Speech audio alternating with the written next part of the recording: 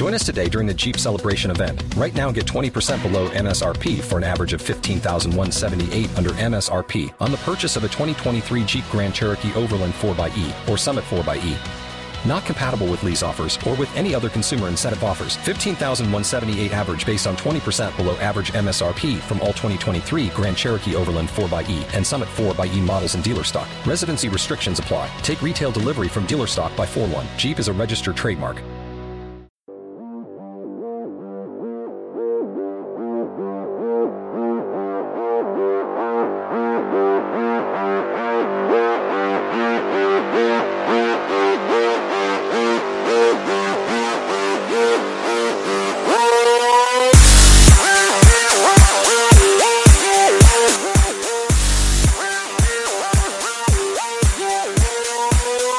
You did it! You made it to the start of another week, and wherever you are, whenever you are, and however you happen to be listening, we're so glad you've chosen to tune in to DLC, especially if you are one of our geeks in sneaks using this podcast to power you through a workout or a run. Remember, it's not how far, it's not how fast, it's how frequent. Get out there, do it, you can. We believe in you, and we're going to be with you in your ear holes for 90 plus minutes with gaming goodness, because DLC is your downloadable commentary for the week, delivered the way we love it to be, and that is completely free thanks to our sponsors this week, Brooklinen and Squarespace. Squarespace! They're bringing the show to you. DLC, of course, the show, all about games and their many forms, games played on desktops, laptops, and consoles, and also games that involve dice, luck, and cardboard. I'm your host, Jeff Cannata, that's spelled with 2 N's and 1 T, and I am joined, as always, by my friend / co-host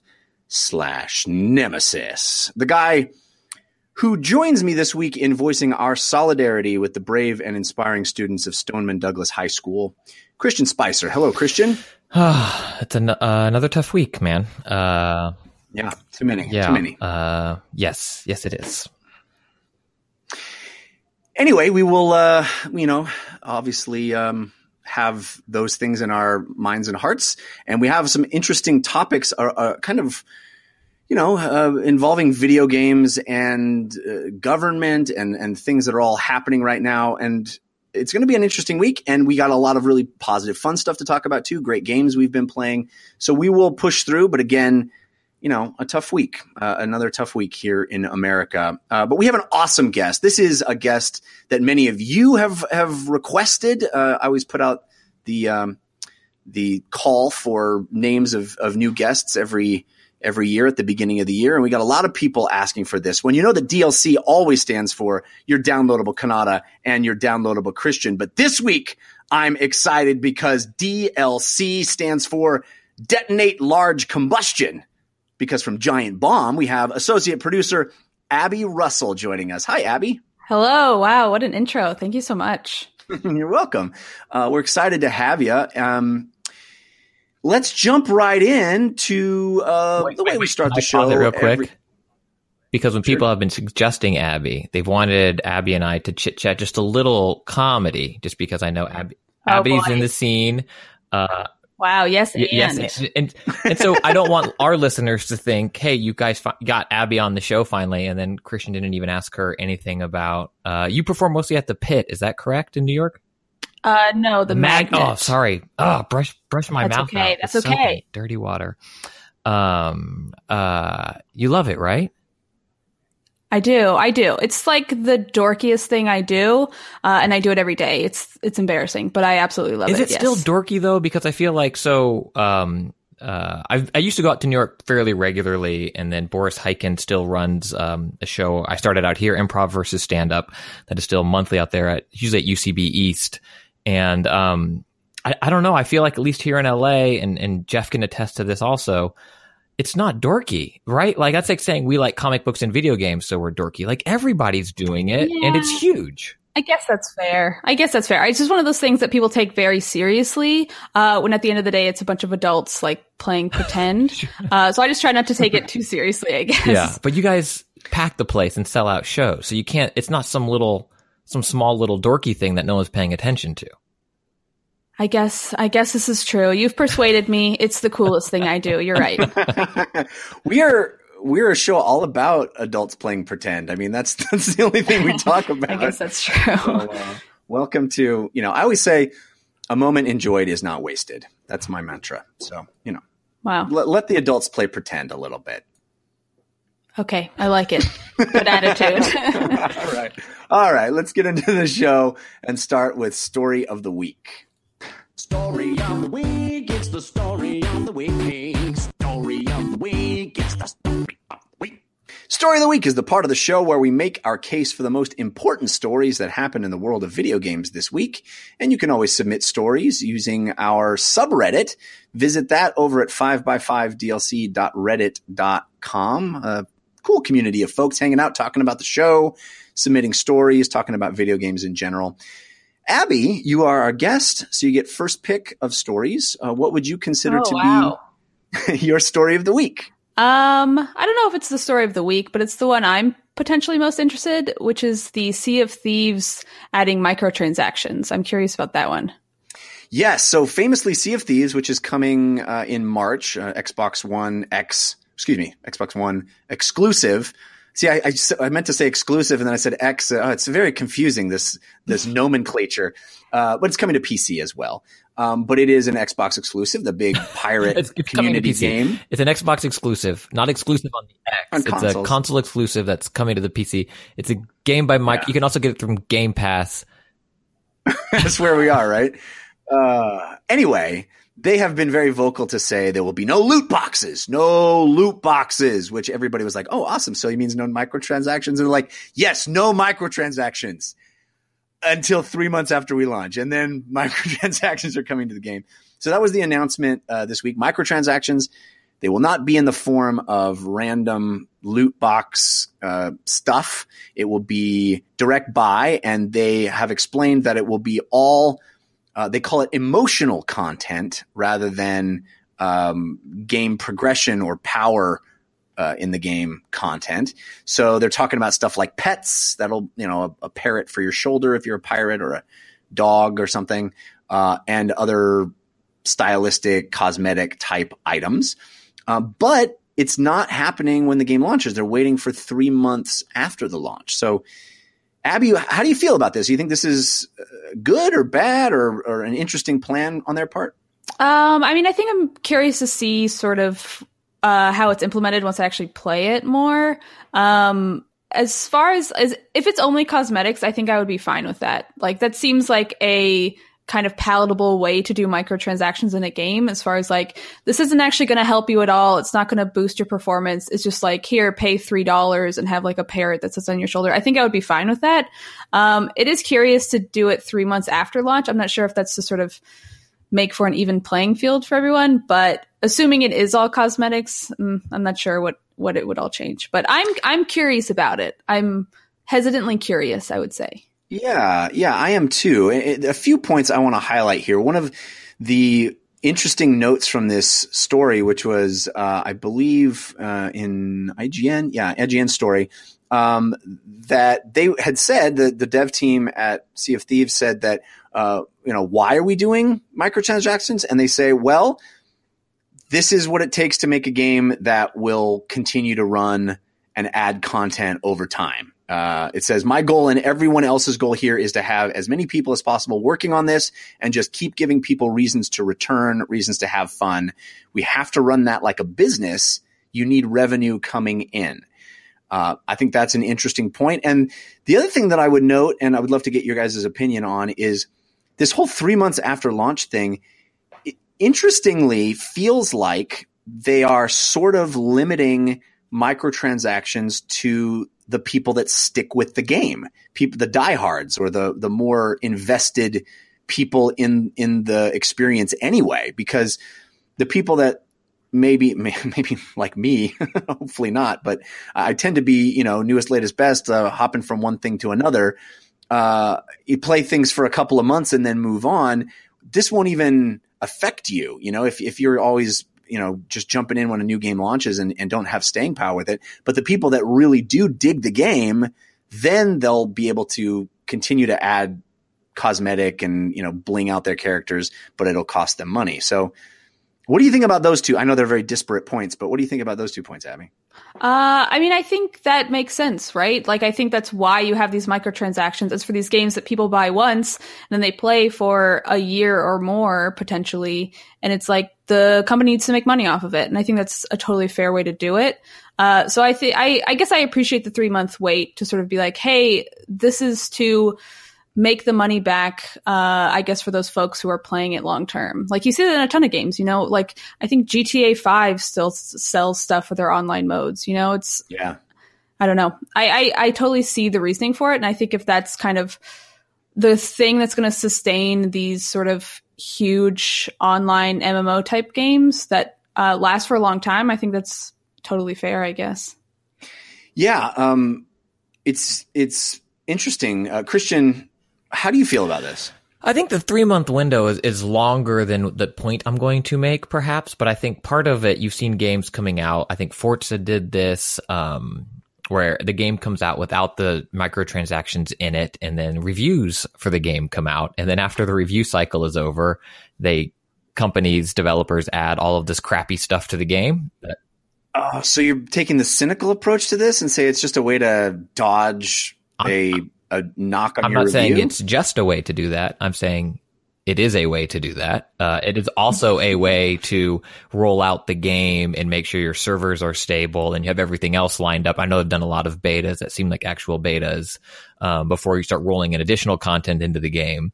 It's also a way, like you talked about, to have your hardcore in so you know who's going to be invested in the game that then is going to spend money in it. What I think is interesting about it, though, is this idea that doesn't affect progression. It's just cosmetic, maybe a pet here or there or whatever, but it's not going to change how you explore or progress through the game. I'm so curious, and I don't think one's been leaked. And I'm not saying like, hey, Russians, leak her emails. That's not what I'm saying right now. But I am very curious what the business plan is for this type of microtransaction. Because I feel like, they include it in the game and then they are forward facing saying, you don't need it. Don't buy it. It's dumb. Like, this doesn't change the game. It's totally superfluous. No one needs this stuff. But clearly they're expecting a lot of people to buy this stuff because that's how they say they're going to fund the continued development of the game. So I think you're misrepresenting what they're saying, but I'll let you finish your point. I'm just curious what their plan is to market this to me and how they plan to persuade consumers to buy this stuff. Is it pop-up ads, or is it just other people having it in the game, or is it matching you with people that have this really cool stuff, or is it just going to be general availability and you might peruse the store because you've been playing a game for 6 months and you want to change your pirate? Like, all of that stuff can still impact the playability of a game that is above and beyond loot boxes, or if every time I load the game, I get a full page ad for get your parrot. Like, I think it was Forza Horizon 3. When you launched that game, there was like a full, you couldn't skip it video ad for the DLC expansion that you had to watch for the first whatever it was.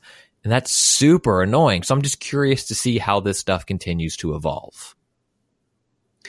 Yeah, I mean, I think ultimately it's fashion, right? They're talking about it being emotional value, not mechanical value. So it doesn't affect how the game is played. It affects how you feel while you're playing it.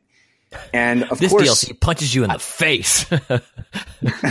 Well, but I mean, I think that's with any piece of fashion, right? It doesn't matter what kind of jeans I have; they're all going to cover my legs, right? It doesn't matter if I have shoes on my feet. The function of shoes is to prevent my feet from getting tore up on the ground. But there's a whole bunch of different kinds of shoes that I could get that range in all kinds of different price points. And it's all about how I feel emotionally about those shoes or pants. And I think that's happening in the digital realm as well. And for some reason, it feels more nefarious in the digital realm. No, I'm saying how it's presented to the gamer has potential to it's still new and unexplored territory, and how it is packaged and sold to you has potential to be abusive and abrasive, just the same way that regular advertising and marketing does. Like when we watch Minority Report, whenever that was 20 years ago, and it came out and all those ads were jumping out in Tom Cruise's eyes as he walked through, and it's like, come into the Gap. And we were like, ugh. All marketing has the possibility to be nefarious. I'm curious to see how Rare implements its strategy into Sea of Thieves to get people to spend money on these things. That's all. Abby, are you a person that buys cosmetic items in games? No, not generally. No. I wish I was, but actually, no, I don't. I don't wish I was. Like, there's some cosmetics I'm like, oh, this is cool. But more often than not, I would much rather just grind for it or do some long ass dumb mission and get it than to pay for it. I am curious if they're all going to be cosmetic. Like, I can't imagine a new skin for my boat after I've like been done playing a game will get me to want to go back and play the game more. Do you know what I mean? Right. Like, I feel like I would want like a new map or a new mission or something. Well, we should say that the Sea of Thieves team has been very vocal in promising lots of extra content that is not pay, that is free extra content, timed events, smaller new areas of the game and new items. And they say the first major update is primed to turn the base game's end game into its start game. So they're adding a lot of content post-release that is mechanical, but all of that is planned to be free and funded through all the people that want, parrots and pants and pantaloons and, all that emotional stuff. I like Greedy Raven in the chat said, quote, "What do you think of Sea of Thieves DLC?" Well, I'm not asking the Russians to leak their business plan, but like that's how I answered your question. Yeah. I'm a real jerk. Speaking of real jerk, Christian, what is your story of the I week? just got this email from Russia. I'm clicking on it right now. What I think the most interesting story this week is when I read it, my jaw, I wish I say it hit the floor. It hit the table, but I was close to the table. System Shock. My jaw was agape. As long as you're very clear on where your jaw was, things it could knock into. It was like, let's see, if I had to, in feet, or what are we talking about? The metric system. System Shock. Remember that? When everybody gave it all their money because there was that awesome trailer and they put it on Kickstarter and they raised over $1 million. It's on, quote, hiatus. The statement from Night Dive's CEO, Stephen Kick: "I put the team on a hiatus while we reassess our path so we can return to our vision. We are taking a break, but not ending the project. System Shock is going to be completed and all of our promises fulfilled." He also talked about they tried to get a publisher involved and get more money to do things that way. And as they raised more money than they originally asked for, people started to want to put more into the game. And I think his words were, "Ooh, shiny thing over here. Let's try to make that." And they've kind of run out of money and need to refocus what they're doing. But that leaves a lot of people who donated money to this game sitting without a game that was supposed to have come out last year. 21,625 backers, to be exact, who contributed $1.35 million. Oh, that's a lot of people. And it was supposed to be last year, right? It was a late 2017 was their original plan? Summer of 2016 was the Kickstarter campaign, and they had targeted it by end of 2017. I don't think anybody ever expects Kickstarter games to come out when they say they will, but have it to literally go on hiatus is, I think, probably a bit jarring for those folks. What's your take on this, Christian? Do you think this is a story about the perils of crowdfunding or a story about the perils of feature creep in video game design? I think those are related, and maybe Abby can can suss it out for me. But I feel like you ask for a little bit with your plan, and then you get way more, and then you're like, oh, we can do all this. We got all this money. Surely publishers will want. Well, maybe we'd polish it up a little more, and let's add this. And then all of a sudden, you spent $1.3 million, and all you bought was a Tesla or something.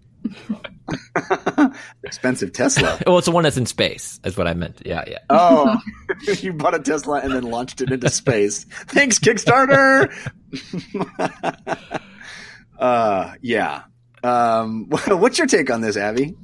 I mean, I feel like games get delayed all the time, not Kickstarter games, but it does raise some interesting questions as far as like, well, the public is paying for this, right? Like, how much do you owe them as far as these promises you're making? Is it better to stick to your timeline, or is it better to make the game you want to make and kind of make it better than you want to make it, considering how much extra money you got for it? I am curious. I've never backed anything on Kickstarter before, though, so I don't know as far as like refunds work? Like, let's say this thing completely goes under. Are these people getting their money back? Is that even an option? No, wow. it is not. That's it would bananas. The only way it would be an option would be by the goodness and kindness of the company that put the Kickstarter up.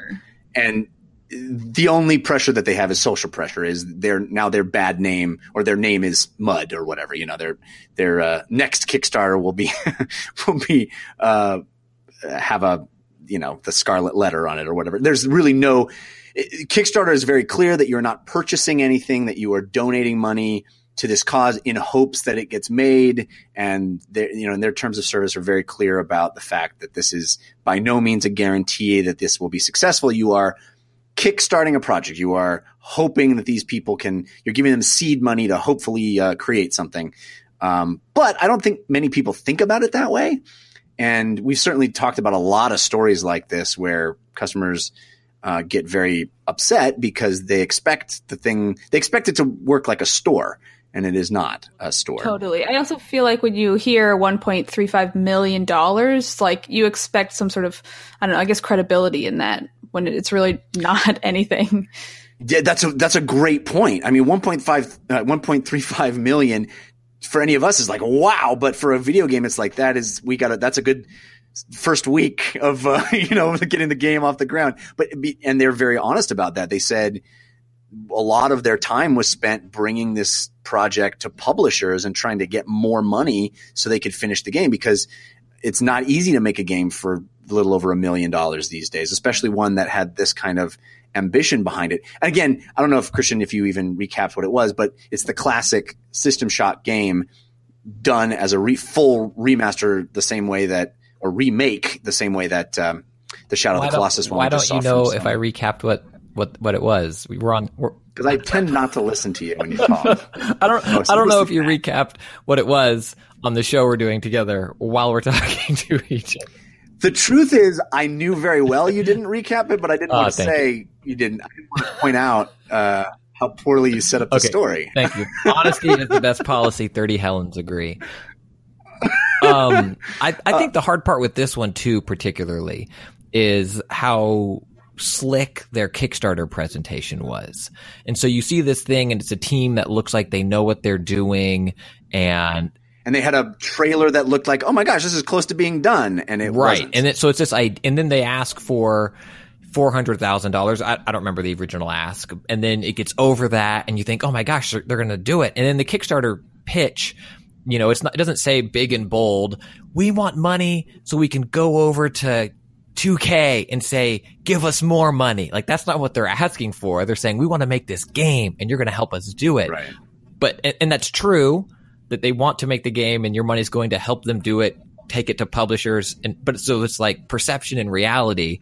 And that's the hard part of the disconnect, I think, when you look at something, especially something that is such an emotional game for System Shock for so many people. I mean, it's the creme de la creme. It's the reason why a lot of developers got into developing games. People in my generation love games still today. It brought story and narrative to a style of gameplay that didn't exist before in choice. And it's just, what a game, right? Yeah. Evidently, this is completely unrelated to the System Shock 3 that's being worked on right now. It's a completely different company is doing that. So I'd actually be more excited about that project, and hopefully it doesn't run into problems, but evidently seems to be sailing for a completion point at someday down the road. So that's good news, I guess. All right. My story of the week, this is not what I wanted to do, but we got to talk about it because it's big and a lot of people suggested it on our subreddit. And I think it's going to impact a lot of us. We talked a lot about microtransactions when we talked about Sea of Thieves, and mentioned that game is eschewing loot boxes, and very vocally so. We saw a story this week that CD Projekt Red, makers of the Witcher series and the upcoming Cyberpunk game, have said Cyberpunk will not have loot boxes. We hate loot boxes. And now it seems like we're getting the legislature of at least one state involved in potentially limiting how loot boxes will be implemented, and maybe limiting the sale of games that use loot boxes. The state house in Hawaii has two bills, and there are a couple more in the state Senate in Hawaii. These were introduced this week that suggest that games that use loot boxes should not be sold to players under 21 because that is a form of gambling. And also that games with loot boxes need to clearly indicate the odds of winning various items on their box. 0. So this is Representative Chris Lee. He said they're hoping that it'll start in Hawaii and catch on. He says if enough of the market reacts, the industry will have to respond and change its practices.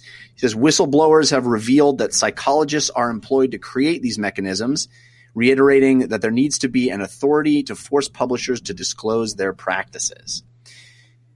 It's kind of what you were referring to a little bit, Christian, when you were talking about Sea of Thieves. But Abby, I want to go to you first and get your take on this. Do you think this is something that is potentially exploitive and needs to be regulated? And do you think this end up maybe being a positive thing for the industry? I mean, I don't think that the intention behind loot boxes is necessarily exploitative. Like, I think that for the most part, the people who are making loot boxes and putting them in games are targeting an audience that where, you know, putting $10 or $15 a day into a game is really like absolutely nothing for them. That's no money for them because there's absolutely an audience that doesn't care about that money. That's why the mobile, you know, gaming industry is so big. But I am curious how this is going to affect games after this. I don't know.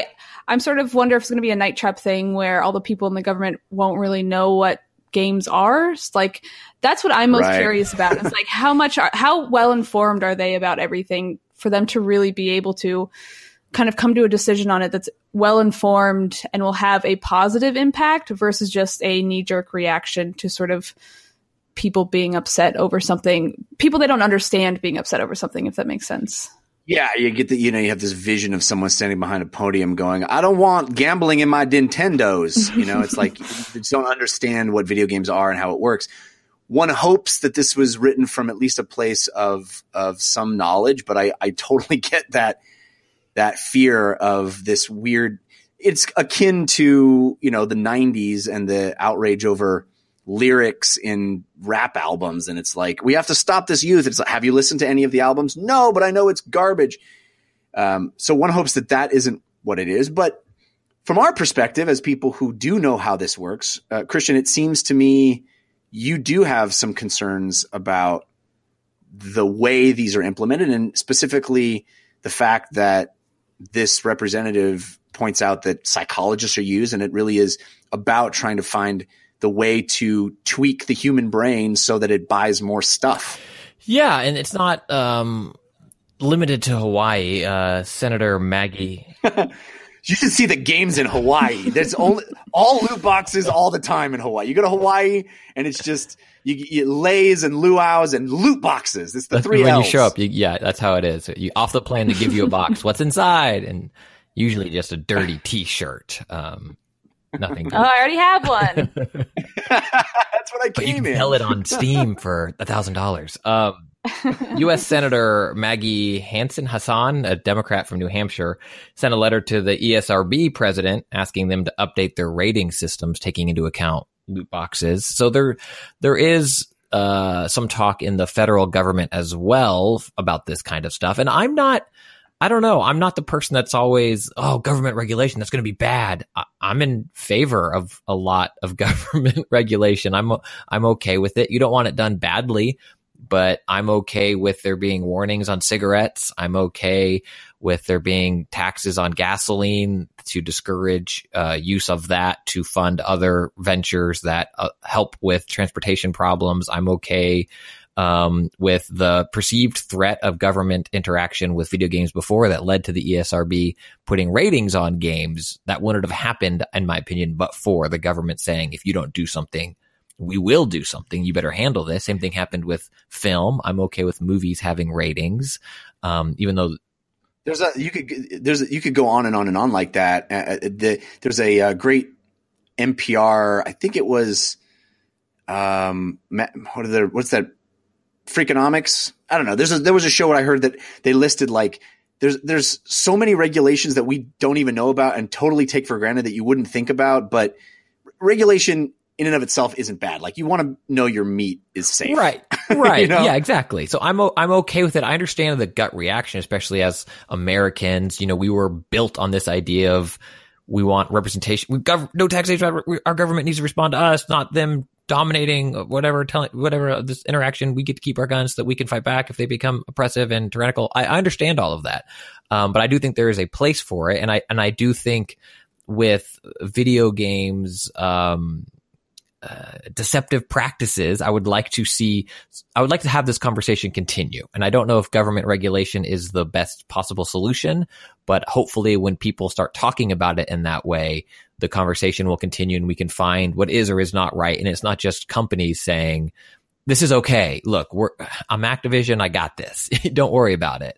Right. So we'll see. I think this is the beginning of the conversation, and you know, I reserve the right a year from now to be like, okay, so my wife just got taken away because of loot box gambling and government regulation. I regret everything I said on DLC a year ago. But I don't think it'll get to that, and I do think that there is a problem with a lot of these practices in games and how they look to exploit consumer practices is the best way I can put it. Yeah, I mean, I think ultimately it's difficult to have this conversation without it being a referendum on regulation in general. People kind of get very prickly about that topic and how much the government is involved in things. And I get that. You want the free market to have the ability to react on its own to a lot of this, but it certainly does seem like we are at a point where the data that we have to be able to employ to sway purchasing decisions outstrips our ability to deal with it. Like people don't even know they're being manipulated at a certain point. And I don't know, you know, I don't particularly have a problem with loot boxes per se. But I do understand if we as a society say, hey, gambling is wrong, it's not that far away from it. So I agree. I think the conversation needs to continue. It's a conversation we've had here on the show many, many times. And it sounds like none of this is going away. If this is the way bills are being presented in smaller states like Hawaii, I think like the representative himself said, it could cause a sea change that has ripple effects to, the rest of the country. So I don't know. I part of me, the Pollyanna part of me says maybe this does force a positive change on the industry, and this reliance on the question mark purchase maybe is unhealthy, and we can get back to just selling people things they want instead of selling them a chance at things they want, because the chance itself has this weird psychological draw, right? So why don't you just make stuff that we want, and maybe that'll get people back to making better stuff we want more, rather than just relying on the question mark as the selling we want point. The chance, right? I mean, that's what the I'm side of saying it too, right? It's like, is it as fun to spend $100 and get the thing that costs $100, or is it fun to spend $20 and end up winning the thing? You got it, and then you get to show it off to your friend because not everybody gets it. It's exclusive. I know, man. And yeah, I hear you. I do enjoy in Heroes of the Storm opening a new loot box. I have never purchased a loot box. I get them by playing, but I do enjoy that rumble and then an explosion and then it pops out and oh my God, I got a legendary, or I got a bunch of crappy grays and I'm just going to pay my virtual bucks that I earn by playing. But I get it. I understand that it tickles a very, very interesting part of my brain that wants to do right that. Now, some of our listeners are upset that they got the loot box that had the episode where we talked about loot boxes again. I know, right? No kidding.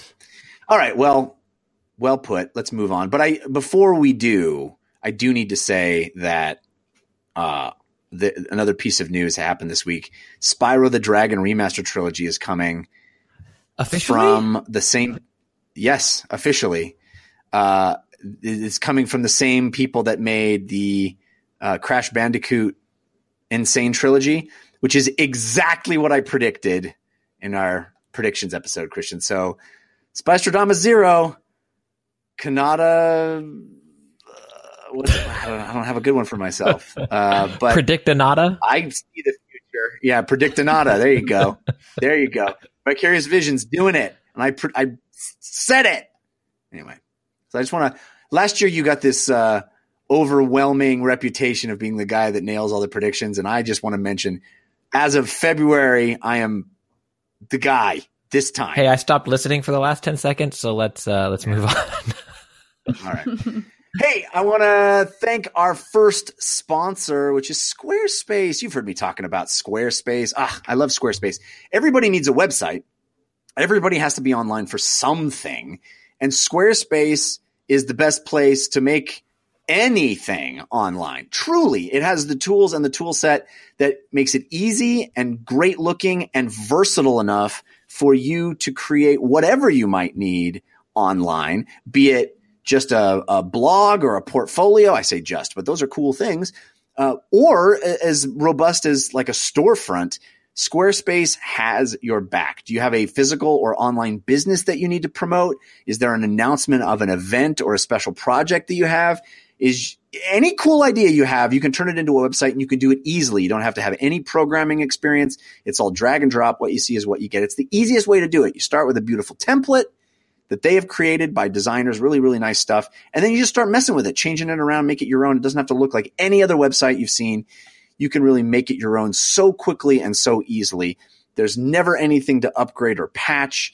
And they have 24/7 award-winning customer support in case you run into any problems. There's free and secure hosting. There's built-in search engine optimization.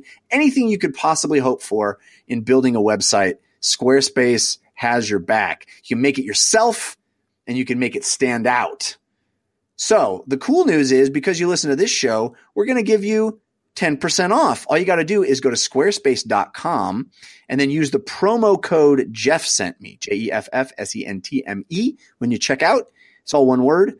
It'll give you 10% off, and it'll let them know it's a good idea to keep sponsoring this show, which we really appreciate. So check it out, squarespace.com, and that promo code JEFFSENTME.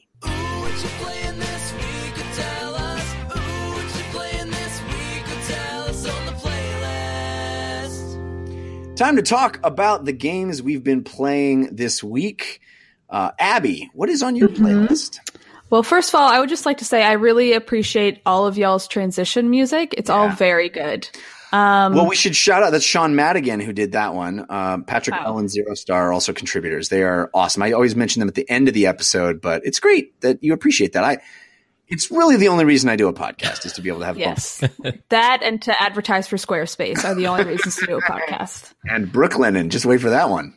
Yes, can't wait. Before our show, believe it or not, Squarespace had never advertised on a podcast before. So, yeah. I do not believe it.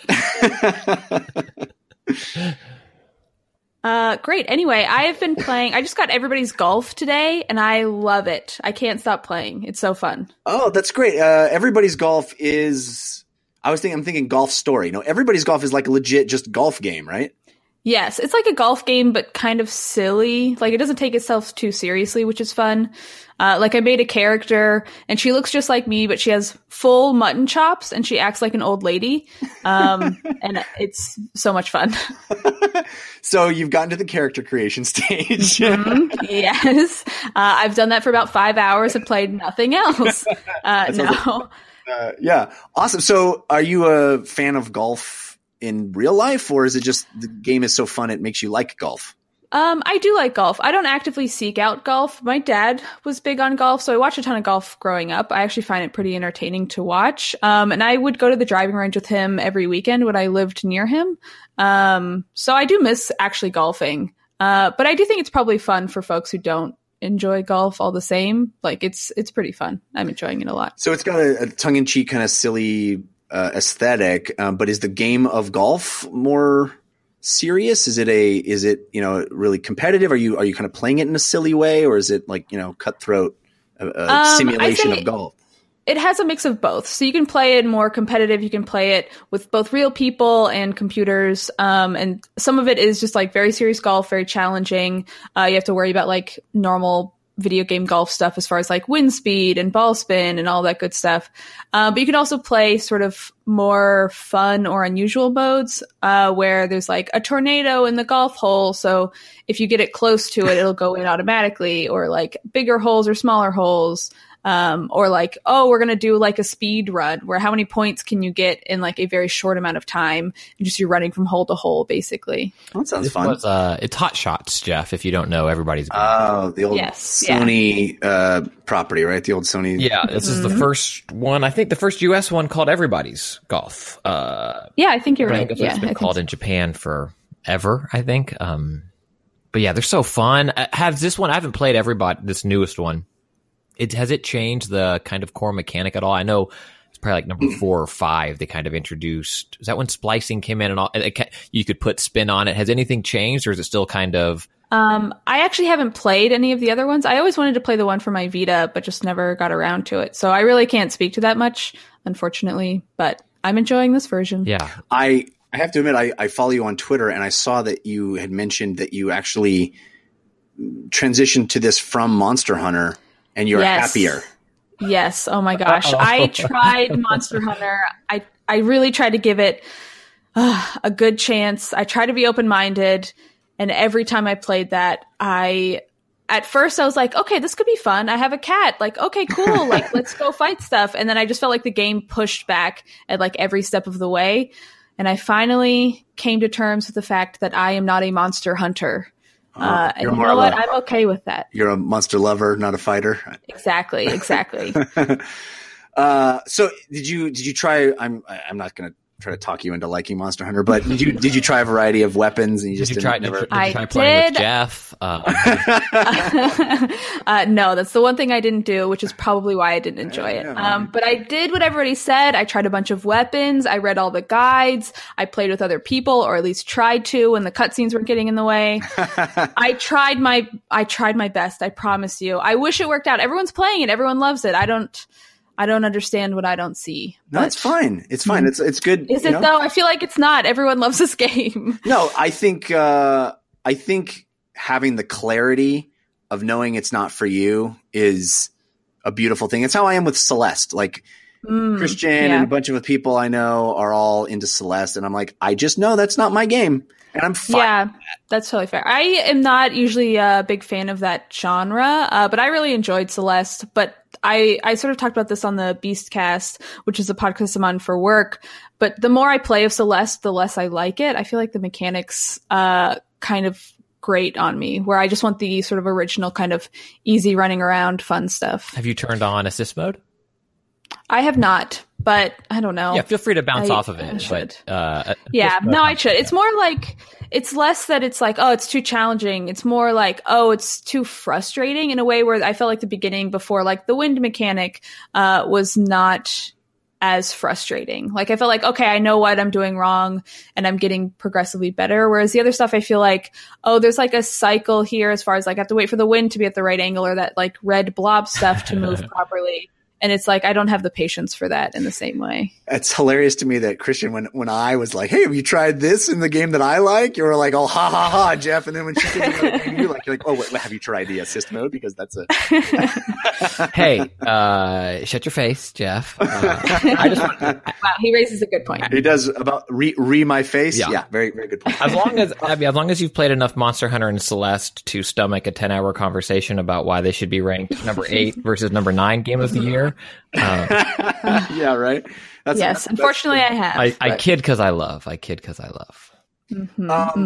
So I have another friend. No, that's not me. Yes, I do. Shocking, I know. Friend of the show, actually. Okay, that makes more sense. Raj, yeah.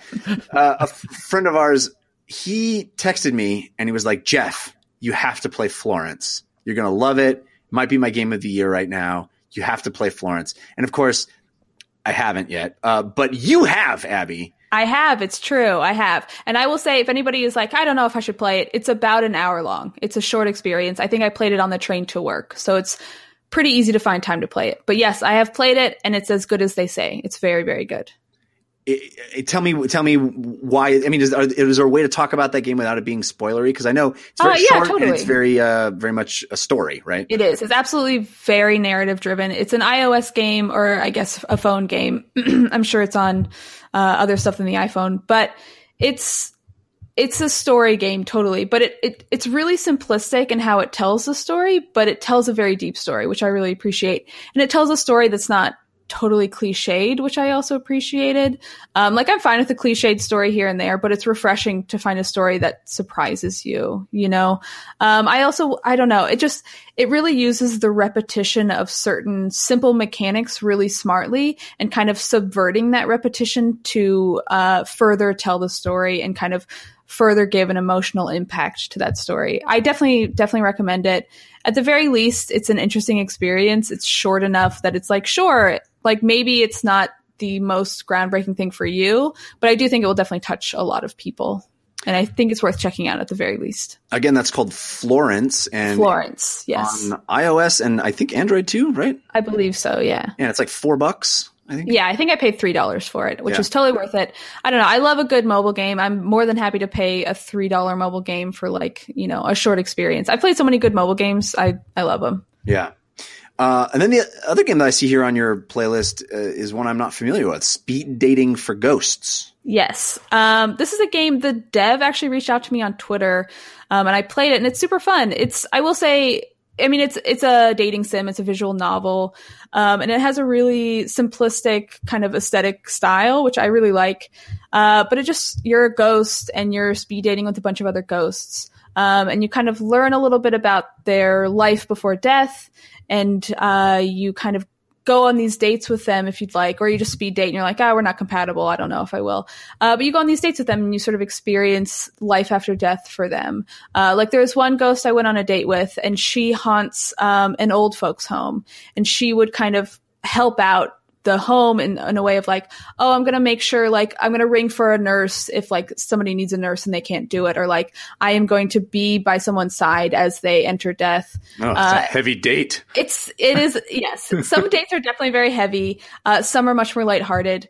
It is a game about death, so it obviously acknowledges death. I think it's a death positive game. But it's a really touching story. I do wish some of the dates were a little bit longer, I think, just had a little more substance. Like, I like the dates, I like the stories, I really like the characters a lot. I think I just wanted more of it. I found when I would replay certain dates, it would be really easy for me to get, like, the proper outcome, where I want to sort of see the other branching paths, and I find that there maybe aren't a ton of them. But all in all, I really recommend it. I've been having a lot of fun with it. And I think it's another good sort of story game, a good, like, character-driven game. How's the writing in it? I feel like, for me, that's where these games live and die. Totally. I think the writing's very good. I think it does a good job of having, you know, it's hard to get dialogue right, especially with a bunch of different characters. And I think for the most part, it nails it. I think it's really charming at the very least. But all in all, I really like the writing. I really like the characters, and I think the characters are what make a game like that. But yeah, I really like it. And again, that's called Speed Dating for Ghosts. Speed Dating for Ghosts. I believe it's on Steam. Great. Awesome. Yeah. Christian, what is on your playlist? Nothing too new. It's same stuff I've been talking about. Things I want to highlight, though, for this week's show. I was playing PUBG on Xbox and finished third by drowning. I drowned myself because I couldn't figure out how to swim up. On console. You really logging those hours on PUBG, huh? You're in that pro level.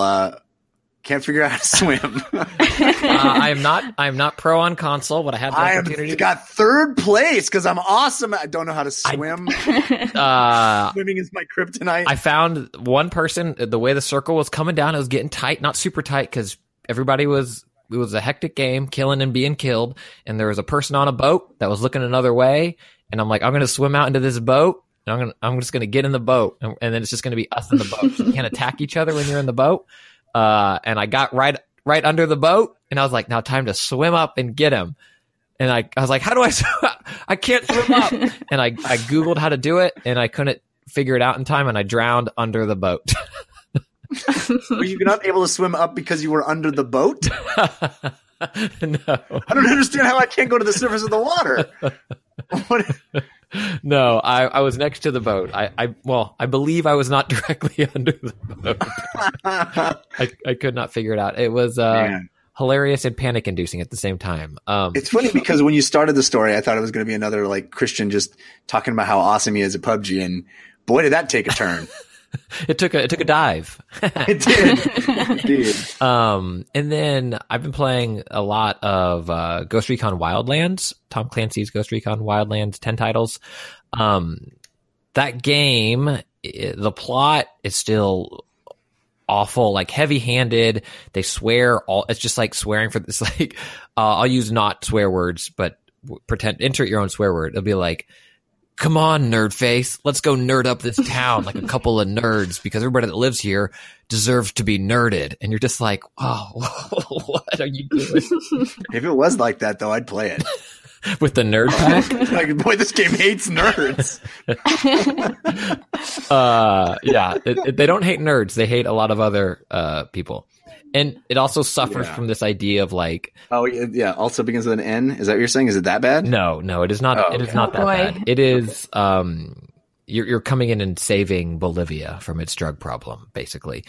And it has issues with the narrative, but the moment to moment gameplay. Again, I will call this not everybody's golf, but this is a golf game in the sense that it's me hanging out with my friends, and the moment to moment gameplay is both fun and exhilarating when you want it to be, and you can go in and coordinate, tag different characters on the map and strike at the same time, and then jump over the fence and take this person down, and it looks beautiful.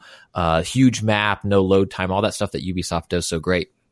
But it also allows for just fun silliness as you unlock new weapons, and it can become jumping out of a helicopter, parachuting down, landing in the middle of a palace, shooting 8 grenade launchers all around after you've marked the other person in the helicopter has marked everybody, and then you jump on a boat and right away, and you do it so quickly that you're at the next objective before it loads up that you successfully completed the last objective. Like, just fun and mayhem to be had. So if you skipped it last year, it's very cheap right now, and this will probably be the last time I recommend it as the year more and more games come out. But in these slow periods, I find myself going back to it. I'm really having fun with Wildlands. And they keep adding tons of new content. There was like a huge thing this week about new characters and all kinds of craziness they add. And they did the Predator thing recently. They did the Predator. Ubisoft is really committing to this, it seems. Fewer games, more content. They just started Rainbow Six Siege Year 3. The dev during the finals, I believe, of that today said there will not be a sequel. They really do plan on making Siege a 10-year game. By continuing to add content. It's really interesting to see. And if you skipped either of those games, they are certainly still supported and the mechanics are sound despite some narrative or some tone problems they might otherwise have. Would you say Wildlands is only good if you're playing with other people, or do you still have fun playing solo? I have fun solo also, but it's that I have 20 minutes. I'm going to sit down and pop off a mission or go upgrade my guns, get a rocket launcher so that when I'm playing with friends, we can be silly. It's the moment-to-moment gameplay and gunplay and the way you can be stealthy if you want to be. It's fun and satisfying. Just push X to skip through the narrative, which stinks because the cutscenes are really well produced. It has that, I think it was Splinter Cell conviction or what, like very. You want to hear about how they're going to nerd up some nerds. Right. Yes. Right. Really well done. And people clearly worked hard on it. I just think it's a little tone deaf at times. Mm-hmm. And by at times, I mean all of the nerding time. Of course. And do you want to talk about Celeste? No, I haven't beat it yet. I love it. I have not. Every week. I haven't beat it yet, guys. I have not beat it. That's right. Yeah, it's so good though. And Abby is right for passing on Monster Hunter, but so wrong for passing on Celeste. I'm not passing on it. I'm in the win section. I haven't given up yet. I've just almost given up. Okay, great. Yeah. That game nerds up some nerds. It does. I will say Celeste is a game that I'm like, okay, let's get back into it. And then I get sort of stuck on a thing that I'm just annoyed with. And then I'll put it down for a day or two and then get back into it. But I'm just not playing for as long as I was in the beginning. I'm not as sort of resilient with it, if that makes sense. Yeah, no, totally. The game's a total mother nerder. Exactly. Man, I've unleashed Jeff with these. My playlist chiefly it consists of Crossing Souls. Have you played this, Abby? I have not. I know it's sort of like an 80s nostalgia game, correct? Yeah, it's basically Stranger Things the game. Okay. It is Devolver Digital. It's a throwback in every conceivable sense. It feels like an 80s game that was made in the 80s. It's set in the 80s about a bunch of kids. I mean, it has got every 80s cliche. It's got tons of 80s movie references. Is that fun, or does it feel like it's pandering at all? It's fun. It's fun. Okay, that's good. But it's kind of – I wish there was more meat on the bone than just the nostalgia, because the nostalgia is delightful. And it's very much on the nose. Like, you walk into this house very early in the game, and there's a blonde girl sitting in front of a TV that's all fuzzy, and she's like, "They're here," and you talk to her, and she's like, "I meant my parents are here. They're in the other room." You know, it's like, okay, well, that's not a great joke. And most of the game is like that. Like, it is a story game. It is an adventure game in the classic sort of, Sierra style adventure game. It's got a pixel art style that looks very 80s, done very well, I think. A very, very clever and fun and detailed world. It's sort of that, it's got that sort of cutout look. Like when you walk into a room, you see all the other rooms as cutouts. You can see into them even though you're not inside them. I like it. I like how it looks. I like how it plays. It's got some action stuff, but everything is very simplistic. It's very What's the action? Is it like a brawler, or what kind of combat are we getting into? Yeah, a little brawl. It's more like some people have compared it to the first Zelda, where you're running around and you stick your sword out ahead of you, or you stick your sword out below you, or to the right or to the left of you, and you're swiping at things, kind of like that. And each you compile this team of kids like Stranger Things, and all of the kids are exactly the same stereotypes. A group of Goonies, if you will. Yes. You've got the the lead boy who is sort of the protagonist. You've got the girl that's from an abusive dad who lives on the other side of the tracks. You've got the black kid who's from the inner city. It's like, it's very much that. It's Stranger Things. When exactly. you guys, Stranger Things. Or It. The newest It. Exactly. When you run out somewhere, does someone say, "Hey, Jason, stand by me," and then kind of like, how many? I haven't finished the game, so I wouldn't be surprised. The jokes are very on the nose, and I might like that if that's intentional. I might like is it? You know what I mean? Like, they're like, we get it. No, that's great. There's a lot of that. There's a lot of it knows that you know that it knows that you know type of thing. Yeah. Which I think is fun. I just wish the writing was a little stronger and the game itself was a little more fun. It sounds like I'm negative on it. I'm not. I like it. It's a game that relies very much on its story, and the story is interesting in kind of fun throwback way, and inevitably it gets to the supernatural. Like, there's a supernatural thing that you get, and that shows you a supernatural, it's very Spielbergian in that way. And that's fun, but the writing isn't great, and it really would be so much better if the writing in the game felt like it was TV worthy or movie worthy. It very much feels like an old 80s game, which, let's be honest, weren't written all that well because they were written by programmers. and this, I don't know if that's intentional to sort of feel like an old 80s game, or if it's just kind of average writing, or just fine writing, not great. So it's not a game that I love, but it's charming. I think that's really the best adjective. It's very charming. It's charming, especially if you have a fondness for 80s nostalgia. Very charming game, but it doesn't feel like the big, exciting adventure that I would want, just because I'm not being pulled through the experience by great writing. Or great action. I hear pass is what I heard you say. I heard you say pass. I think I'm hesitant to say it's full pass. It would only be a pass because there's so many other great things to play right now in the world. But I do think it's a fun project, and I think a lot of people can get joy out of it. It's just not like a must play. Do you think it's maybe a game that's like, oh yeah, it's good, and then you never think about it again when you're done playing it? Yeah, maybe.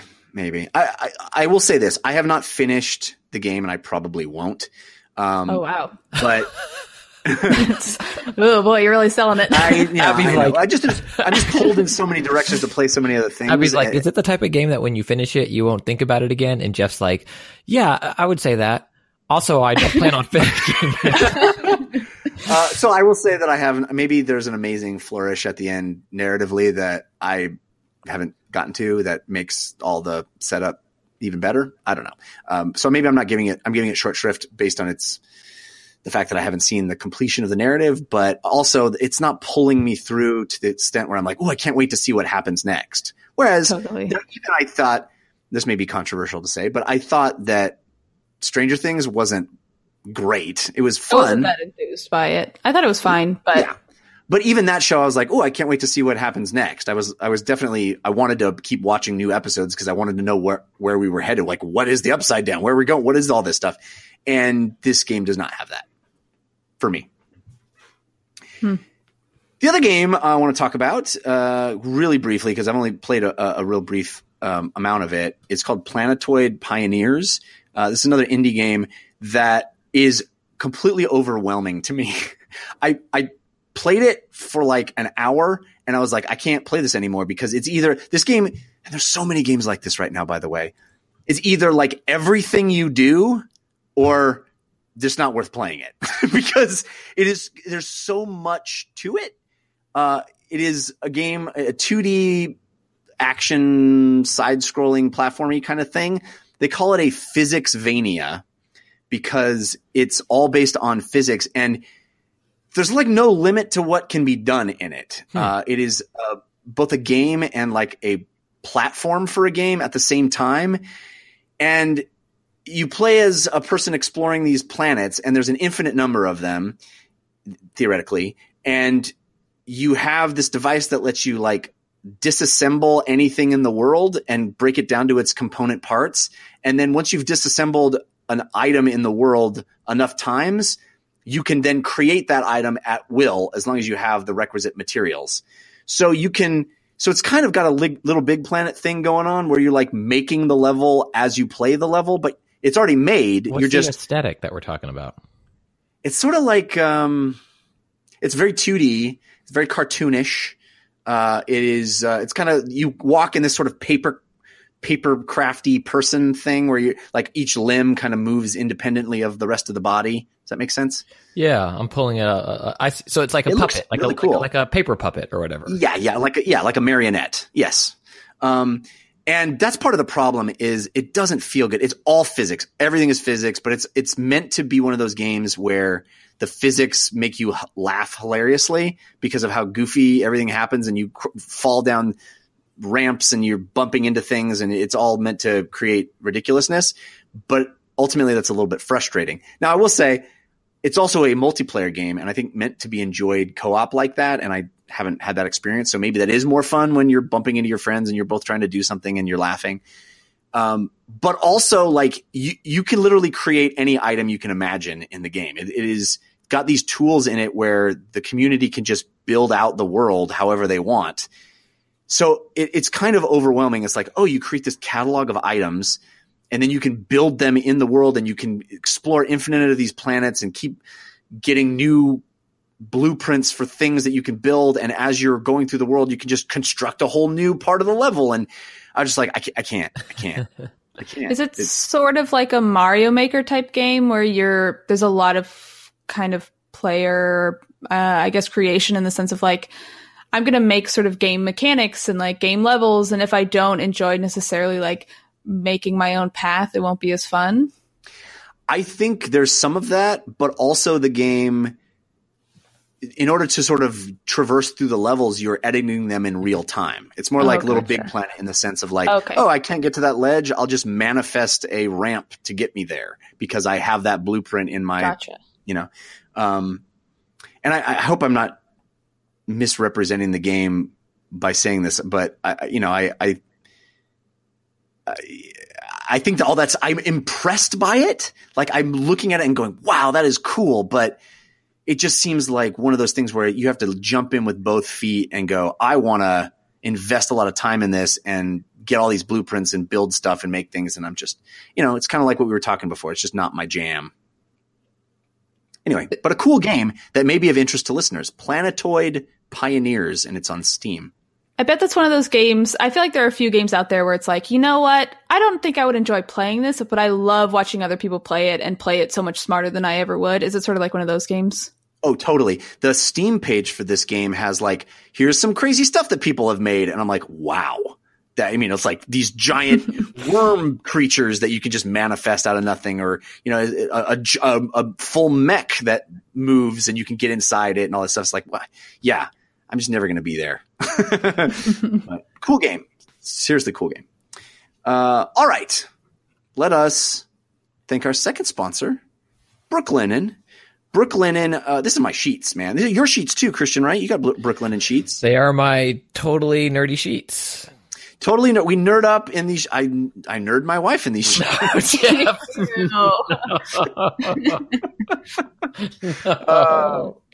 to love I said that. We talk about very nerdy. What are you guys thinking? No, these are my sheets. I love these sheets. I love them. They're soft. They're high quality, amazing sheets.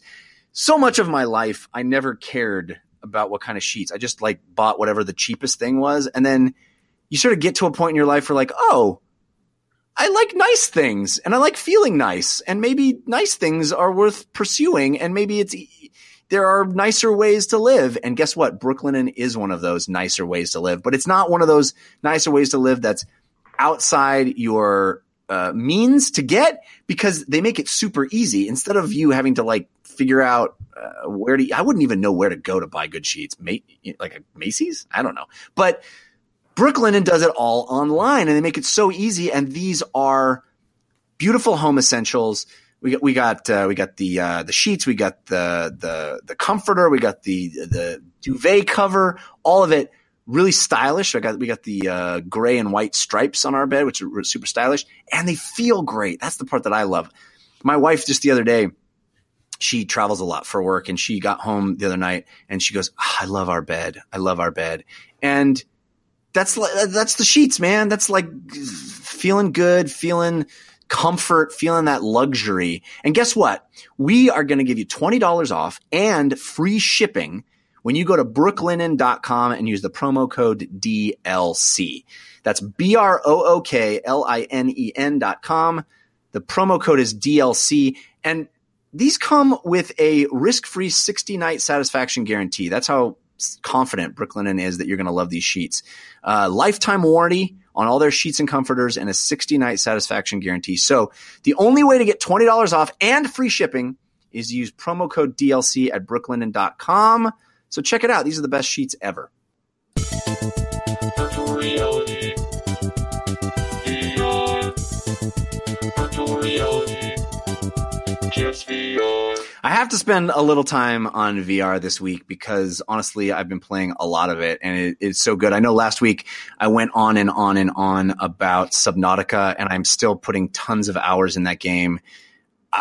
Christian, we will have to have an extraordinary rest of this year for Subnautica not to make it in my top 5 list at the end of the year.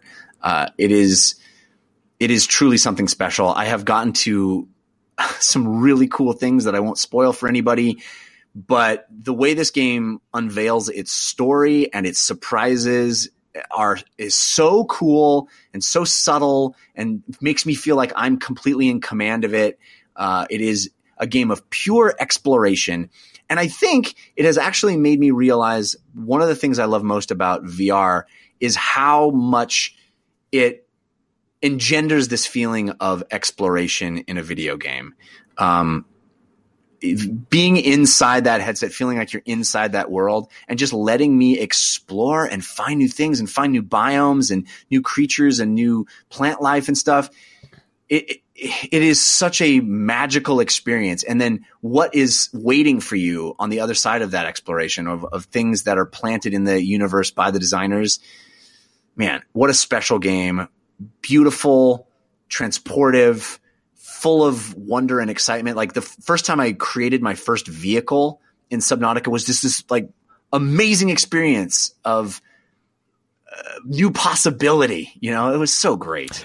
So I highly recommend it. It doesn't surprise me because I think one of the first games you showed me, I don't know if it was on Vive or Oculus, but there was some little submarine game where you're just kind of like bursting like your way through tunnels, and I was like, yes, no, Yes. wait, have you gotten to the Steam yet? Like, and like IO Moon. It's called IO Moon. Yeah. and you loved that game, and hearing you talk about Subnautica, it seems like it's all the stuff that game did well times a million. Well, that was very much, you know, a launch week experience on Oculus, and it very much was that like proof of concept. And this is the game version, fully fleshed out, fully formed. And again, you can play Subnautica not in VR, but I really feel like that is the only way I want to play it. Oh, the other thing I didn't mention last week is it doesn't support touch controls, and remarkably, I don't miss it. Huh. I'm playing seated with a controller in my hands, and I'm having a great time. Like I love the fact that I'm just like playing this like any other video game. I'm just sitting there relaxing, laying back in my chair, you know, looking around through my headset, but playing it with a controller. It's great. How many hours do you think you play like in a sitting under the hood? Is it you just locked in a couple hours? You just disappear into the game? 100%. Wow. Yep. I do it. My wife goes to bed in our Brooklinen sheets, and I stay up and just nerd myself. Oh man, we've created a monster. That does seem like one of the few VR games you can sit and play for a long, long time, though. I mean, I don't have VR. I've played a bunch, but a lot of them, it's like, okay, cool, this is fun for like 15 minutes. And then I'd like to take this off and sit down and not feel nauseous anymore. You know what I mean? Like, Yeah. It seems like a good game that's like, let's just sit here and relax and kind of take it easy in VR. Would you agree? Yeah. I mean, I bristle a little bit at the nausea thing because I think that's kind of mostly been solved, but I take your point. I don't know. I I had a friend get real sick just last week. I think it depends on the person. I have also read, this is maybe one of those things that's like totally not true and I'm perpetuating like a terrible stereotype, but I've read that women also get more nauseous than men with VR. I'm really? not sure how true that is. I think it might be based on, I don't know. I'm not going to say what it's based on because I might be pulling this out of my ass, but I think that is a thing that I read somewhere. like most of the designers are men and they didn't realize how to make it not. I think it might be like, okay, how far are the eyes spaced apart kind of thing, whatever. Crazy. I had not heard that. Be that as it may, certainly is still an issue that you know people have to deal with. I find not having that problem, and surprisingly not having that problem playing with a controller because usually that would make it worse, right? Not standing and feeling the physical sensations, but I have not had that problem with Subnautica. More than the nausea thing, though, along the lines of what you're saying, is the fatigue of like having a full body experience, Right, of totally. swinging my arms around and reaching out and touching stuff and standing, all of that is like, okay, I can do that for an hour or so, but after a while I need to just chill. But yeah, with this game, I'm able to play much longer sessions. Yeah. Christian, did you want to talk about your friend puking? Well, no, what made my friend puke was not what I want to talk about, but what I've been doing mostly in VR is just having people do the Star Wars Battlefront 1 Rogue One VR mission.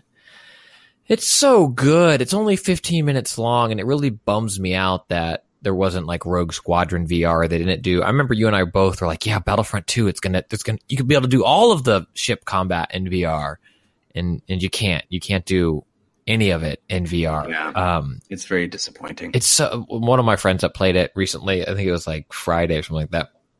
He like has like the headphones in, and say what you will about earbuds, but I think the PSVR does a pretty good job of that, recreating that 3D sound or whatever. And it starts off kind of quiet, and he's like, I grew up on Star. This is incredible. This is so rad. And he's he's not just like yelling as it goes, and it's like, that thing's huge. That thing's so huge. And I'm like, yeah, it's really. And he's like. Anyway, it's just a joy. Like that's my favorite part about it. Like I wish that I could. I've played it numerous times myself, but I wish I could play it again for the first time. So the closest I can get to that is anytime someone hasn't played it, I'm like, oh yeah. No, come over. This is what we're doing. It's fun being the Sherpa, man. Being the Sherpa, the VR Sherpa is so fun. Yeah. What kind of VR setups do you have? I'm sorry if this is like stuff you've talked about a bunch already, No, but not at all. like what do you have at home? I assume that's where y'all are playing, right? Christian's actually talking about playing in an office, right? Okay. Yeah, we do have it at home. No, too. you have all of them, and you can explain your setup. Then I can explain mine. I have all of them. I am very deep in the VR hole at this point. I love it, and I have the Oculus and the Vive and the PlayStation VR. Wow, you must have so much space. Well, I do have an office here in my house, and that room is been kept remarkably bare so that I can swing my arms around Right. inside of that. So yeah, I'm fortunate in that way. But Christian, you're dealing with a much more confined space. Yeah, I'm in a small space. I have an Oculus with Move controllers and just 2 sensors, so not full room scale. And sometimes it's like it wants me to be like half a foot further back, it seems like, than where I can get in my space. It's kind of game by game. And then I have a PSVR, which works fine in my little space. And then in this office, we have a PSVR with a good amount of space, a little low ceiling. So we haven't had anyone break a hand yet, but it might happen, which honestly, I don't say this lightly. I think that's a testament to VR that you get so into, like, it's a low ceiling, but then you go under the hood and you lose yourself in this game and you punch a ceiling. Yeah. Totally. So I want to talk about one more game because I didn't talk about it last week. And this is definitely a punch a wall game. Punch the ceiling, punch a wall. Sirento VR. I don't know if you guys have heard about this. It's a release. I think it's on everything. It's not, maybe not. I'm playing it on Oculus. It might be an Oculus exclusive. I'm not sure. So Christian, the reason I want to talk to you about this specifically is You bought me Sprint Vector so we can play it on Tuesday? I mean, I'm probably gonna, but that's not what we're talking about. Remember when Titanfall 2 came out and both of us were raving about Titanfall 2 and I was like, God, all I want is for Titanfall 2 to be in VR. And we were like, oh, but that could never work because it's so kinetic and you're bouncing off the walls and you're jumping around and it's so crazy. It could never do that in VR. But man, that's the dream of like that game, but in VR. Well, I'm here to tell you, Sirento VR is not that, but it's very close. It's like it's the step toward getting there. Okay. And the idea being that proving you can do all of the movement stuff in VR. Now, we are at the place where that level of kinetic movement is doable and awesome. The piece it doesn't have is the presentation, the level of graphic fidelity, the voiceover work, the AAA-ness of Titanfall that is a big part of what makes Titanfall amazing. Sirento very much lacking in that regard. I think the story is not that great. The visuals are not that great. But it kind of doesn't matter because the playing of it is so fun. You play as a cybernetic ninja. And she has the ability to do all the things that you would want to do as a cybernetic ninja. Swords, guns, jump, bounce out, jump, wall run, jump off walls, leap to tiny places, perches, platforming. All that stuff that you think, oh, that doesn't really work in VR at a fast pace is awesome in this game.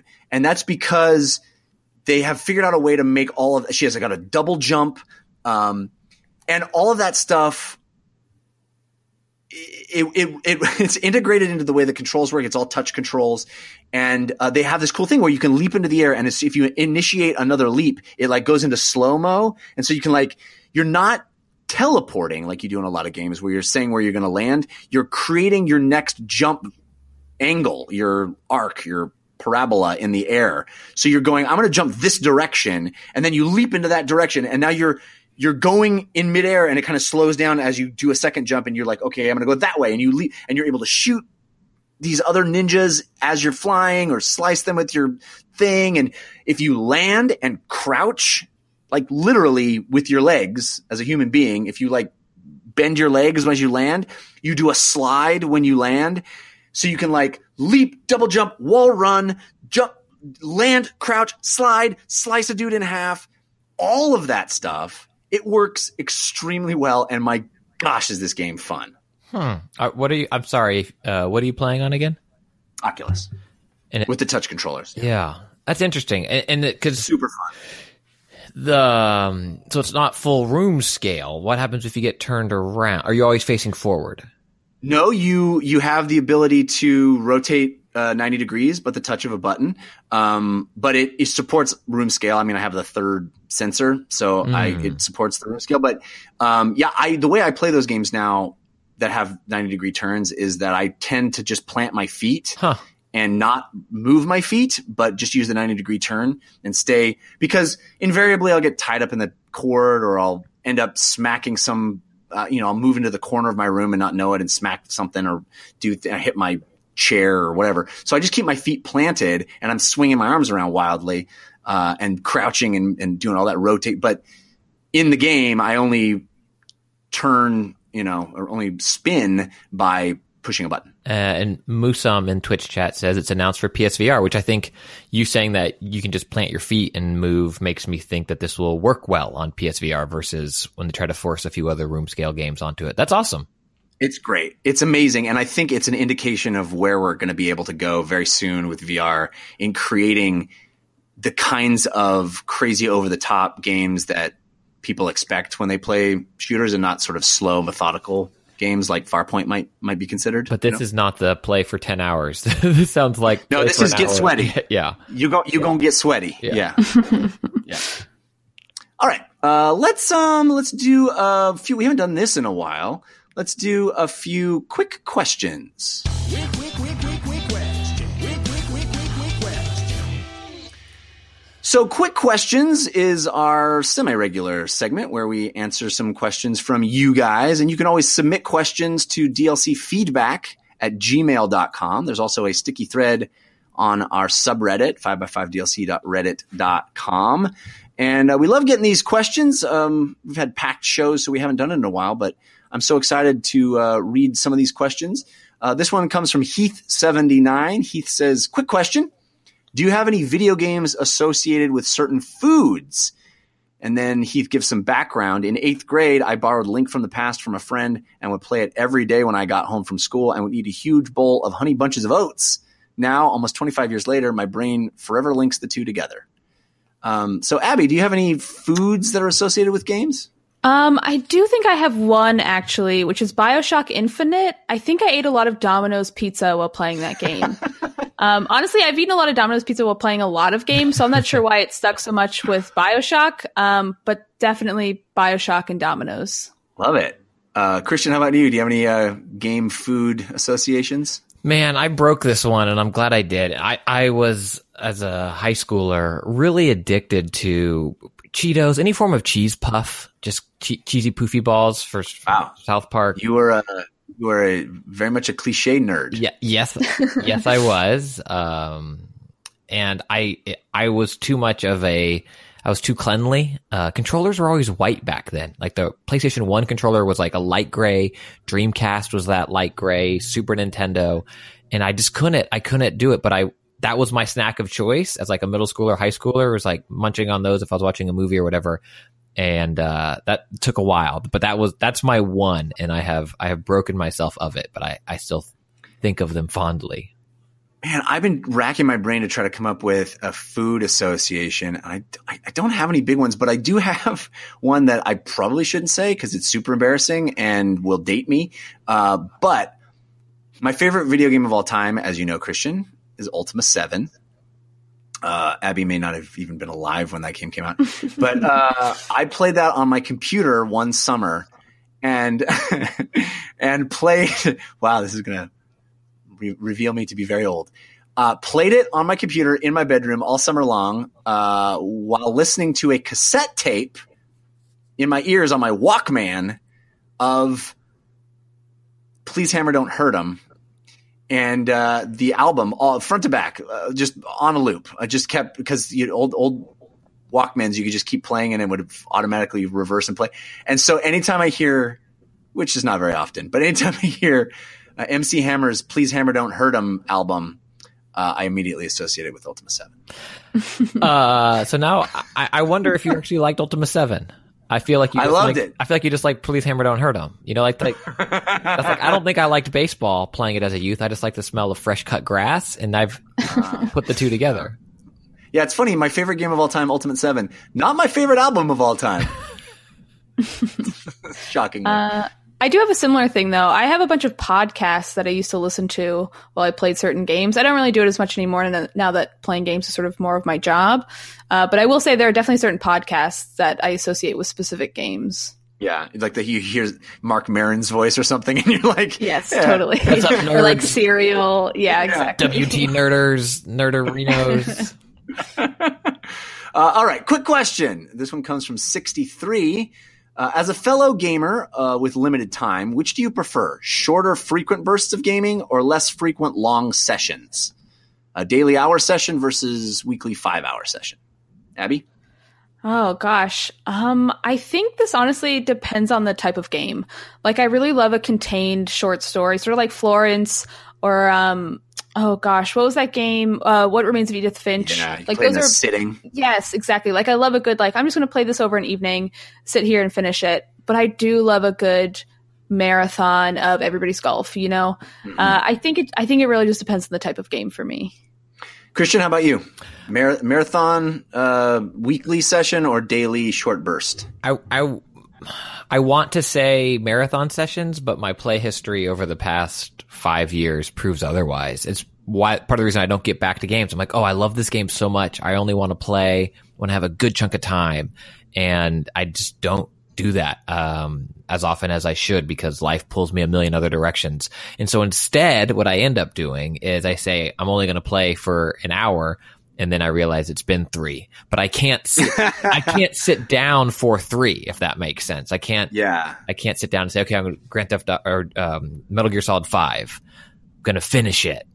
Right. 5 hours, me and Snake, here we go. And I just don't do it. And then, or I'll be like, oh, I got time for one round of PUBG. Perfect. And then, 10 rounds later, and one drowning death. And it's been 4 hours. That's an interesting way of framing it. Like, what do you intend to do? My interpretation of the question was like, what do you enjoy more? And one of the things about having a kid that makes me sad is that I used to love the marathon, man. I used to love the wake up at 9, don't even get out of my jammies, just start playing World of Warcraft. And then it's 9 p.m. I'm like, what happened? Oh, I'm still in my jammies. Did I eat today? I don't know. Doesn't matter. I still played. I leveled up 4 times. And there's something just beautifully, I don't know. It's a lot of people would disparage that kind of a day, but for me, that is a nice day. That is a nice day that I will never have again, probably until my kids are out of the house. Which is Wow. Good to know. I'll savor it then. Yeah, do not have kids. No, stop it. All right, cross that one off the list. You're closer than you think, Jeff. It just might not be the game that you think you initially want to play. Like I liked Splatoon 2. I liked Splatoon 1, but neither game did I play as long as I've played Splatoon 2 now, mostly because my daughters adore it. And so we'll have a marathon session of that where we're passing the Switch back and forth, and we can sit down and play Splatoon 2 for hours, and they love it. So you won't be playing Subnautica by yourself. As Jack's like, I want to play. And you're like, no, get out of here. We've discussed this. I'm convinced that because when I was a kid and all my dad wanted me to do was work on cars with him, and I couldn't care less about that, that my karmic reward will be that I'll have kids that don't like video games. But they'll be able to fix your car, so. Thank God. Somebody needs to. Have you seen that thing? Unfortunately. Oh, boy. All right. Quick question. This one comes from Greedy Install. You've come back to a game after a long break, greater than 6 months. Do you start the game's campaign over or try to continue where you left off? Abby, what do you do? I usually try to continue where I left off, and then I realize I've forgotten everything, and then just sell the game back, most likely. If I stop playing a game for that long where I've forgotten everything, I probably will never finish it, to be fully honest. Yeah, Christian, what is your situation on this? Start the campaign over or try to pick it up? It depends on the game. For The Witcher, it was buy the DLC and start from there. It's like, I don't know what I'm doing. Yeah, because they let you do you want to just start this game. We'll just level you all the way up, and you can just start this game like it's new. Yeah. So that worked for that game. For something like Shadow of the Colossus, that I can jump back into. It's not overly complex in terms of the controls, and each fight is its own puzzle. And so that type of game I could jump back into. Zelda, I've jumped back into after taking months off. But like that big, complex, like Metal Gear, if I walk away from like that, Horizon, I've been away from that. I haven't started the Frozen Wilds DLC yet after finishing the game and loving it. And that's kind of been I want 5 hours. And then every time I do sit down, I'm like, how do I pull up my wheel? I'll get to it later. Dude, that is exactly the example I was going to bring up is playing the Frozen Wilds, because I was a wizard. I was like Aloy's, champion. By the time I finished that game, I was like, yeah, I take down the biggest beasts in this game. I'm awesome. I mean, you have to be at the end of that game. Yeah, like that's right. That's what it does. And that's February of last year, and then the DLC comes out in November or whatever it was, and I pop it in. I'm like, yeah, I remember being awesome at Aloy, and like the way that game gates you right at the beginning, they're like, oh, here's a new enemy that's harder than any of the enemies from before the DLC. Just one of them. Here you go. Before you can, like, as you're walking into the Frozen Wilds, like, here's the new enemy. And I was like, got my butt whooped. And I was like, oh, how do I dodge again? So yeah, I'm like you, Abby, where it's like, I rarely ever start the campaign over.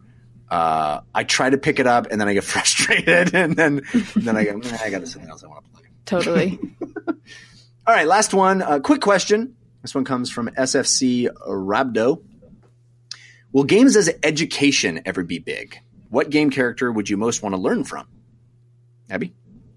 Oh gosh, I don't know if I can answer the will they ever be big. I feel like that's such a big question, but probably not. That said, my favorite educational character or educational games were probably the Nancy Drew games, which are like adventure games, but there's definitely like an educational aspect to them of like, oh, like we're, I don't know, solving a mystery in Paris, but like let's learn about all this Parisian art or whatever it is. So definitely Nancy Drew. I'm looking forward to the newest game they're going to put out soon. Oh, is there another one? Yes, I think 2019 they're like redoing their whole system. A lot of it was pretty outdated by the last games. Like they had been updating them, but they felt a little bit dated. So they're redoing everything as far as I understand. So I'm very curious what the next one's going to be and what it's going to be like to play. Awesome. Christian, how about you? You think education in games will ever be big? I think it already is. People of a certain age all have fond memories of Oregon Trail and whatever edutainment games, Carmen Sandiego, stuff like that. I think Minecraft is an example of a game now that might not seem like it's hitting you over the head with its education, but I know they have the education build that a lot of schools have set up now on computers. Oh wow, really? And you're learning some types of programming or building or just process and sequence. And so I think it is. I just don't think it's talked about in the same way that hobby games are talked about. But I think you're seeing the gamification of a lot of things, including education. And I think it will continue to grow, but will never be, talked about on gaming enthusiast podcasts or websites where oh my God, did you guys? Well, yeah, I guess it's how you parse that, right? It's maybe a semantic argument, but interactivity, I think, will be big in education. And as you say, it kind of already is. But I think even more so as these games get more robust and we see stuff like that module that's coming for Assassin's Creed Origins where you don't kill anything. You walk through Assassin's Creed Origins worlds and you get lectures on ancient Egypt from professors that know what they're talking about. And the game world is so robust and interesting that it actually can be a platform for learning. I think that's a cool innovation that we'll hopefully see more of. Yeah. And I think as interactivity itself is more commonplace and, we get more technology in classrooms, all of that stuff. I think VR has a very big potential to be a learning tool. We're already seeing that with, physicians and surgeons using VR as a way to train, and all of that stuff I think is going to be huge. So if you expand the scope a little bit to interactivity in general, I think it will be massive. Well, and NFL players have gone on record to say that they'll play Madden to learn other teams' plays. And it's not, Madden doesn't have access to their playbook, but they have access to past players and what they did last year. So you can go through and you can learn from that. And the character that I'd want to learn from are any of the characters from Wildlands. I just, or like the Bulletstorm general, just walking in. What they teach, you do not need to learn, Christian. That's... Could you imagine the Bulletstorm guy like just kicking the door open and just, oh, what a tone deaf character, but very fun game. I want to learn from Link, and he just never talks. But he's like, really wants you to learn. Just like showing you how to cook or something. Yeah, Every time you get bored, hey, listen, you're like, oh, damn it. It's like, I try to just throw 3 things in a pot and have it bounce around, and then it makes cool stuff, but it never works. Again, thank you guys for sending their quick questions in. I'll try to get this segment in the show more often because it's always fun. So if you have more questions, please don't hesitate. Send them to dlcfeedback@gmail.com or post them on the subreddit. All right. That's going to be it for this episode. We do have our parting gift coming up, so stick around for that.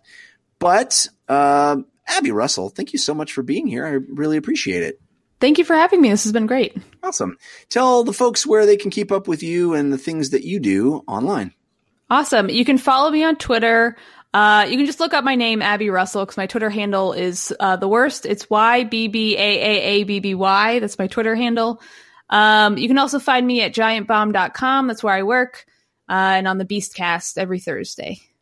Awesome. Is there a story behind that Twitter handle that I'm not aware of? Not really. I wanted to do my basically my just name, but it was obviously taken. So I was like, I'll do my name backwards and then forwards, but I'll add an extra A in the middle to make it more complicated and harder to sell, basically. Well, kudos. Thank you. Mission accomplished. Christian, how about you? What do you got going on this week? We have a new episode of Department of Parenting coming out on Wednesday. We did another Facebook Live run of it. So if you head over to facebook.com/Department of Parenting, you can see the video of Chris and I chit-chatting parenting stuff. We had a question about transitioning your kid to an open top cup, which I'm sure is fascinating to so many listeners of this show. Open top cup? Oh, what do you do? How do you do it? When do you do it?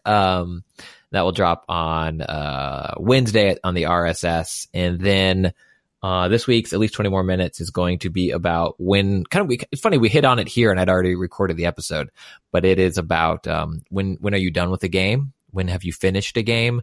Is it credits roll and you're done, even though that's when the game has started, dude? Or, 20 hours of Monster Hunter, is that enough? Or do you need 100? And then kind of talking through when you're done with the game, especially in today's climate of games never ending, like Sea of Thieves. There's not an end, right? When are you done with that? And that will come out on the Patreon feed on Tuesday, and then on the Uninformed Opinions podcast feed on Friday. Jeff, what about you? Well, I do want to mention the fact that my daily video game show, Newest, Latest, Best, has ended, at least for the moment. I really appreciate all the people that listened to that show and that sent their awesome well wishes about that show. I want to clarify, I didn't want to end it. It wasn't because it was too hard. Some people misinterpreted my farewell message as being like, oh, it was just way too hard. No, I would have liked to have continued it. And maybe the show will have life somewhere else on another platform. I certainly hope so. Maybe a newer, later, better platform. Indeed. But thank you to everybody that listened to that show, and I really appreciate it. But I do have other shows for you to listen to, including the Slash Filmcast, which is a movie and TV review show that I do over at slashfilm.com. This week, I think we're talking about a certain panther that you may be aware of. And you can find that at slashfilmcast.com. I also do We Have Concerns, which is a comedy science podcast. You can find that at wehaveconcerns.com. All right, guys, let's end the show with our parting gift. Hey, give us a suggestion of what to do this week. Give us a parting gift. This is your parting gift. Well done, Gaucho Cam. Pink Panther? That's pretty funny. That's pretty funny. I didn't even anticipate that one. Moosum hit it first. Moosum hit it first. Oh, Moosum hit it first. Sorry. Moosum. Good job. Gotcha, Cam. Plagiarism, man. Not cool. Not cool. Abby, do you have some suggestion to help people get through their week? I do. Check out End of the Effing World on Netflix. It's great. It's kind of sad, but it's great. And then also, I think if you're going to see Black Panther, maybe check out the comic. It was based on Ta-Nehisi Coates, wrote a great series. It's Black Panther, A Nation Under Our Feet, which I definitely recommend. Awesome. Very cool. End of the Effing World is on Netflix, right? Yes, correct. Christian, how about you? You got a parting gift? I mean, it just goes with the theme of the week. The Black Panther soundtrack, you guys, it's so very good. Yes, it is. It is also, it's not clean. I think there might be a clean version of it, but don't think because this is a Disney Marvel movie that Kendrick didn't get to rap how Kendrick and his crew wanted to rap. They rap how they want to rap. They rap what they want to rap about, but it is phenomenal. It is a really, really great album that does not in any way spoil Black Panther. If you haven't seen the movie and you love Kendrick and you're looking for some new tracks from him and his crew, check it out. It's really, really well done. Cool. We got a listener suggested parting gift. This comes from Ian McDonald. He says, I would like to recommend a parting gift, Game School Online, which is at gameschoolonline.com. Game School Online is an online learning platform where you can get started learning game art and production skills. They have courses for game art, lighting, engines. The best part is that the courses are all free. The only paid options are for if you'd like to receive a weekly critique on your homework assignments, or if you'd like to meet one-on-one with a personal mentor. I highly recommend Game School Online to anyone who wants to know more about the skills needed to make it in the game industry. The courses are no risk and are meant for people who want to get a taste of game development without having to take out student loans or go into debt to attend a university. There's no penalty if you don't finish a course, and if you need more time, you can just follow along again when the next semester starts. Very cool. I know a lot of people are curious about what it would take to get into game design, and it sounds like there is a very accessible way to do it. So thanks for that recommendation. If you want to send your parting gift into the show, send it to dlcfeedback@gmail.com. Mine is a movie I just saw. It's been out for a while. I saw it streaming on Amazon. It's called Brigsby Bear. Have you guys seen this? I have not, but I've heard it's very good. I liked it. I did. It is a movie with a lot of heart. It comes from Kyle Mooney, who you might know from the current cast of Saturday Night Live. He's one of the writers and the star. And I don't even want to spoil too much about it, but it's about making movies and sort of a love of nerdy stuff. And he's kind of has fresh eyes on the world in that way. And it really has a lot of heart. It's a very sweet movie with a lot of people that you will recognize in it. Brigsby Bear, I recommend it. I haven't seen the film, but Kyle's a legit genius. So Yeah, Kyle's great. He is, you're right, man. His performance in this is absolutely amazing. Like I don't even want to explain why because it spoils the movie, but he's so genuine and you just see everything happening to him in such a beautifully naive and innocent way. It's such a really amazing performance. Okay. Anyway, Brigsby Bear is the name of that movie. That does it for this episode of DLC. Thanks again to Abby Russell and Christian Spicer for hanging out with me. Thanks to our musical contributors, Patrick L., Sean Madigan, and Zero Star. Thanks to all the folks who hung out in real time on our streaming platforms on Twitch and on Caffeine. Really appreciate you guys hanging out with us, making the show better in real time. And thanks to all of you who download the show. It means a lot to us. We will be back next week. Until then, think about what you put out into the world. Make it a better place.